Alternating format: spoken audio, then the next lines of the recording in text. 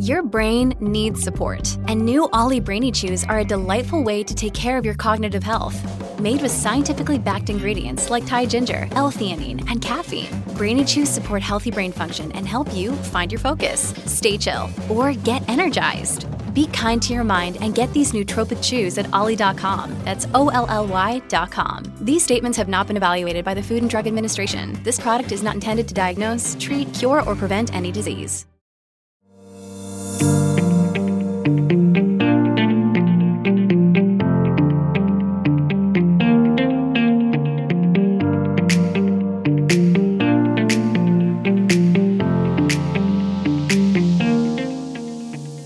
Hello and welcome to Temporary Admission, the podcast where we speak to some of the art industry's most influential people to find out who they are and what they're up to. Now, if you tuned into our previous episode where we chatted with Gemma Rolls-Bentley about diversity in the art world, you'll know that this week is super exciting because we're going to be taking a look at one of the most anticipated exhibitions of the year, Francis Bacon, Man and Beast, which opens at the Royal Academy here in London this Saturday, so Saturday the 29th of January, I believe, through to the 17th of April. Now, with Saturday just around the corner, today I'm sat with author, art historian, and perhaps most importantly for today, curator and old friend of Francis Bacon's, Michael Peppiatt. Welcome to Temporary Admission, Michael. Thank you. Honestly, it's great to have you, Michael. Anyone that I've spoken to recently will know that I've been looking forward to recording this episode for a very long time. I realised that the exhibition was obviously scheduled to go live last year, but then unfortunately, and probably understandably, had to be delayed due to COVID. But I think a great place for us to start today would be about finding out how it was you became to be involved in Man and Beast. Well, I've been associated with Francis Bacon since the early 1960s when I met him when I was a student and interviewed him for a student magazine. And for some reason or another, we got on very well, and we became, I would say, close friends for the following 30 years before he died in 1992. And a lot of my career has been connected to Bacon. He's one of the artists I've specialised in and written books about and done exhibitions of. I'm just trying to picture what it was like to know Francis Bacon as a student and throughout his life. I mean, it must have been absolutely fascinating, and I think that's just maybe one of the things that makes the exhibition so exciting is the fact that you knew Bacon so personally. I remember reading in the catalogue that you produced for the Royal Academy about the long nights you spent in Soho members clubs with Bacon until the early hours, and I'd love to know what it has been like for you curating the exhibition, having known Bacon in the way that you did. Well, we did this. I mean, I've done several exhibitions before. This is a very specific one because it's called Man and Beast, Francis Bacon, Man and Beast, for a very particular reason, which was I was looking for a new theme. Somebody asked me whether I had any new exhibitions in mind. And I just started thinking about Bacon, and it seems now sort of like something that's well established. But nobody had ever, when I thought about this a couple of years ago, nobody had ever really taken into account the frequency with which animals, apes, dogs, rhinoceroses, birds, appear in Bacon's paintings. And I wasn't particularly interested in the idea until I started sifting through all his works and finding that they have a very distinct presence in his whole oeuvre from beginning to end. And so I selected a number of these pictures, and I thought that would make a very interesting exhibition visually, because it's an aspect hasn't been explored before, and also because it throws his figures, his humans, into an unusual relief. You see man very much as an animal. You almost see the animals as being more human than Bacon's humankind, as it were. I mean, they seem, if anything, rather more restrained and better behaved. So I thought this was just a very interesting aspect to explore. And it's been wonderful. It's been wonderful being able to bring together all these pictures. It's been difficult. We've done it in difficult times. And of course, the exhibition was supposed to happen a year ago, but now we've managed to open it this year. I bet. I mean, curating an art exhibition in COVID times should, as we probably say, certainly brought its challenges. But as many of you know, at Queen's, we've been working to manage international shipments for galleries, institutions, and other private individuals throughout the pandemic to ensure that exhibitions like this one can go ahead. And I think it's fair to say that the forever changing restrictions, workforce being taken sick, and then Brexit on top of that at the start of last year certainly brought its challenges. But slightly off topic, I remember that you wrote previously about one night in the 1970s when Francis Bacon and yourself were going through Soho on your way to the Colony Club, when you actually came up against a gang of youths beating up a man who was lying on the floor. And despite your efforts to help, Bacon actually pulled you away, describing the young gangsters themselves as animals, and worse than animals, in fact, I think it was what he said. Do you think that perhaps, maybe subconsciously, that's what led to exploring the relationship between man and beast in this way for the current exhibition? No, I think, that was a really something of an anecdote, but it was a good way, I thought, of introducing the essay I wrote for the catalogue. I think I've always known that he was interested in animals. What I hadn't thought of was that it would be an interesting avenue through which to explore his work, because he often said, that he liked watching animals because they were more uninhibited in their behavior than humans, but the closeness meant that watching them was like watching human beings interact, but without the disguises, the camouflage that we use to hide our real feelings or our real motives.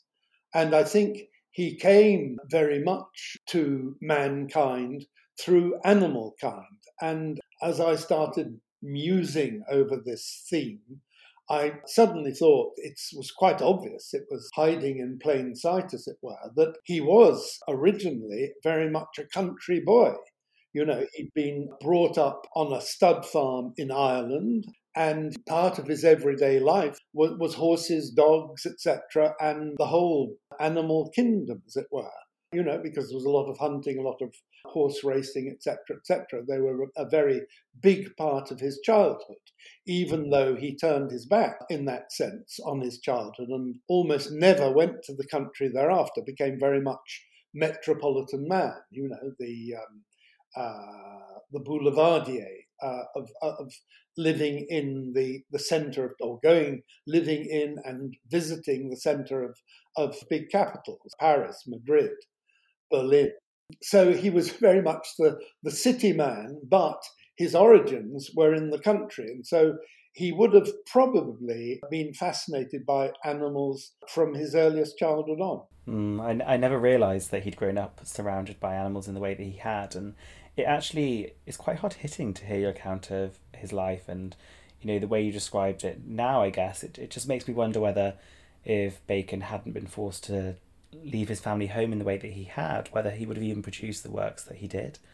And I think one thing that's clear when you see the exhibition for yourself is how it takes you on a journey throughout Bacon's life and the practice, which perhaps no other exhibition has been able to do quite so comprehensively.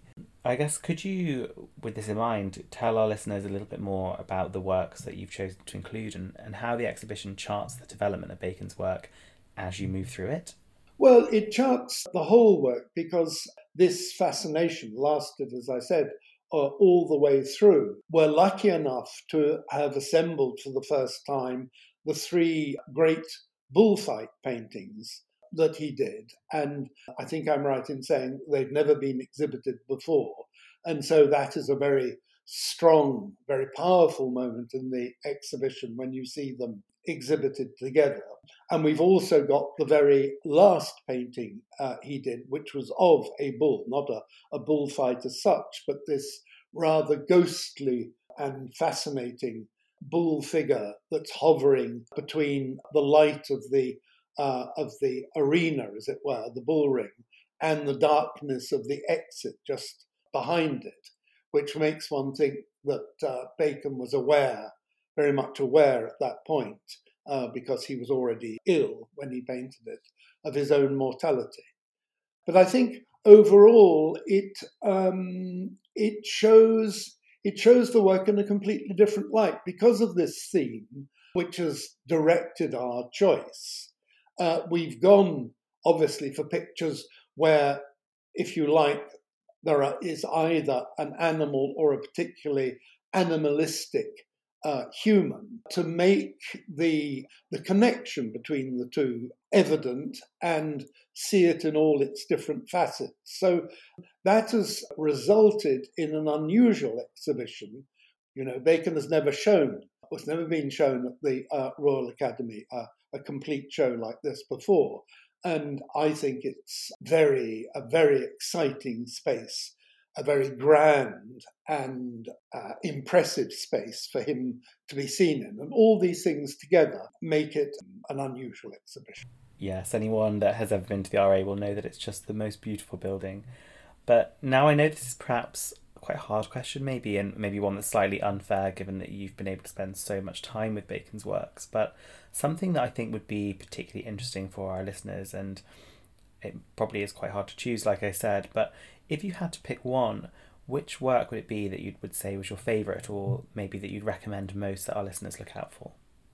Well, there are obviously favourite pictures. I could say something rather grand and boring, like, all the pictures are meaningful, etc. But my reaction now that the exhibition is hung is that it's actually changed. I've been sort of dealing with Bacon for nearly 60 years, but it's changed my own perception of Bacon, which came as a surprise because I've seen and almost lived with some of these pictures when I've exhibited them before, going in and tweaking or doing interviews or visiting with friends, etc. So they are very familiar, but they weren't familiar on this time round. They looked very different from me because of this different focus, this different lens, as it were, that's held over them. I see things that I've never seen before. So it's a discovery for me, as I hope it will be for as many as possible of our visitors. I think it does show Bacon in a different light. That I don't want to go on about that because it sounds boastful, but I genuinely believe that this shows another aspect to this very powerful body of painting. I think that in itself should encourage everyone to take a look at the exhibition whilst it's on. Whether you're familiar with Bacon's work and perhaps thought you'd probably seen all you needed to see, or even whether his work is entirely new to you, I think it's great that someone like yourself has been able to be surrounded by these paintings for years, and yet you're now able to see them thanks to the exhibition in a whole new light. Well, he's an exciting painter, and I think my job has been made easy to the extent that Bacon retains his power. You could go out of your way, really, to do a sloppy exhibition of Bacon, as it were, not without much forethought. But his paintings are so strong that he generally overcomes any disadvantages like that. And here, as I say, in these very grand spaces, I think he's very much himself, very much at home, and he delivers a kind of wallop. It's a very strong statement that leaves you wondering about a lot of things, about life and death, about our human condition and animals, and how they affect our condition, how we are very much intertwined on this earth, and that, as it gives way to a lot of different reflections. And I was moved when I saw it actually installed, in a way that I hadn't expected to, because I am familiar with these works, and I've been looking at them perhaps too much, but I did see them afresh. And I can't imagine that happens all too often. Yes, it doesn't happen that often. And then when it does, you realise why, I suppose, you spent your life, working on things like that. Yeah, and I guess circling back slightly with with your opinion and outlook on these works changing perhaps so significantly throughout the course of this exhibition, is there that one painting, or perhaps even a series of paintings, that you'd say is an absolute must-see for our listeners? That's a very difficult one, because you're conscious, when you pick one, you're conscious of so many others that are left out. I would say there's a magnificent bullfight scene there where he's brought together a matador and a bull in a very immediate way, a very direct way, so that you almost feel, you could say, the breath of the bull. And at the same time, there's a panel that is a reflection of a Nuremberg rally. So you have these two moments, as it were, of violence, the violence of the bull and the violence of the crowd. And that, I think, is one of the strokes of genius that Bacon made during his extraordinary career, to have brought those two images together, which, that picture alone could set off all kinds of reflection. Well, I'm sure that will be one painting that all of our listeners will certainly keep an eye out for. But now, before I leave you, Michael, and you've probably got an extremely busy day with the exhibition going live towards the end of the week, but I know a few people who have already seen the exhibition preview, said that weirdly it feels that the exhibition going live now, rather than a year ago when it was originally intended, is perhaps maybe more fitting. Yes, you might say, when you see both the animals and the humans caged, as they often are in Bacon, caged in sort of, as though quarantined, cut off from other people, other contact, that it's particularly apposite that we should be seeing these images now. Something to think about, that's for sure. Now look, Michael, thank you to you and the Royal Academy for coming on to Temporary Admission today to share a little bit more on such an exciting exhibition. We really do appreciate it, and for everyone that wants to go and see the exhibition for themselves, tickets are available from Saturday the 29th of January through to the 17th of April, and having seen the works myself, I couldn't recommend it enough. Now, that just about concludes us for the latest episode of Temporary Admission and our first exhibition preview. Next week, we're going to be chatting with the Kunstmuseum about a pretty special exhibition that's opening over in Basel. If you don't want to miss it, make sure to hit subscribe or follow, and until then, stay safe, speak soon.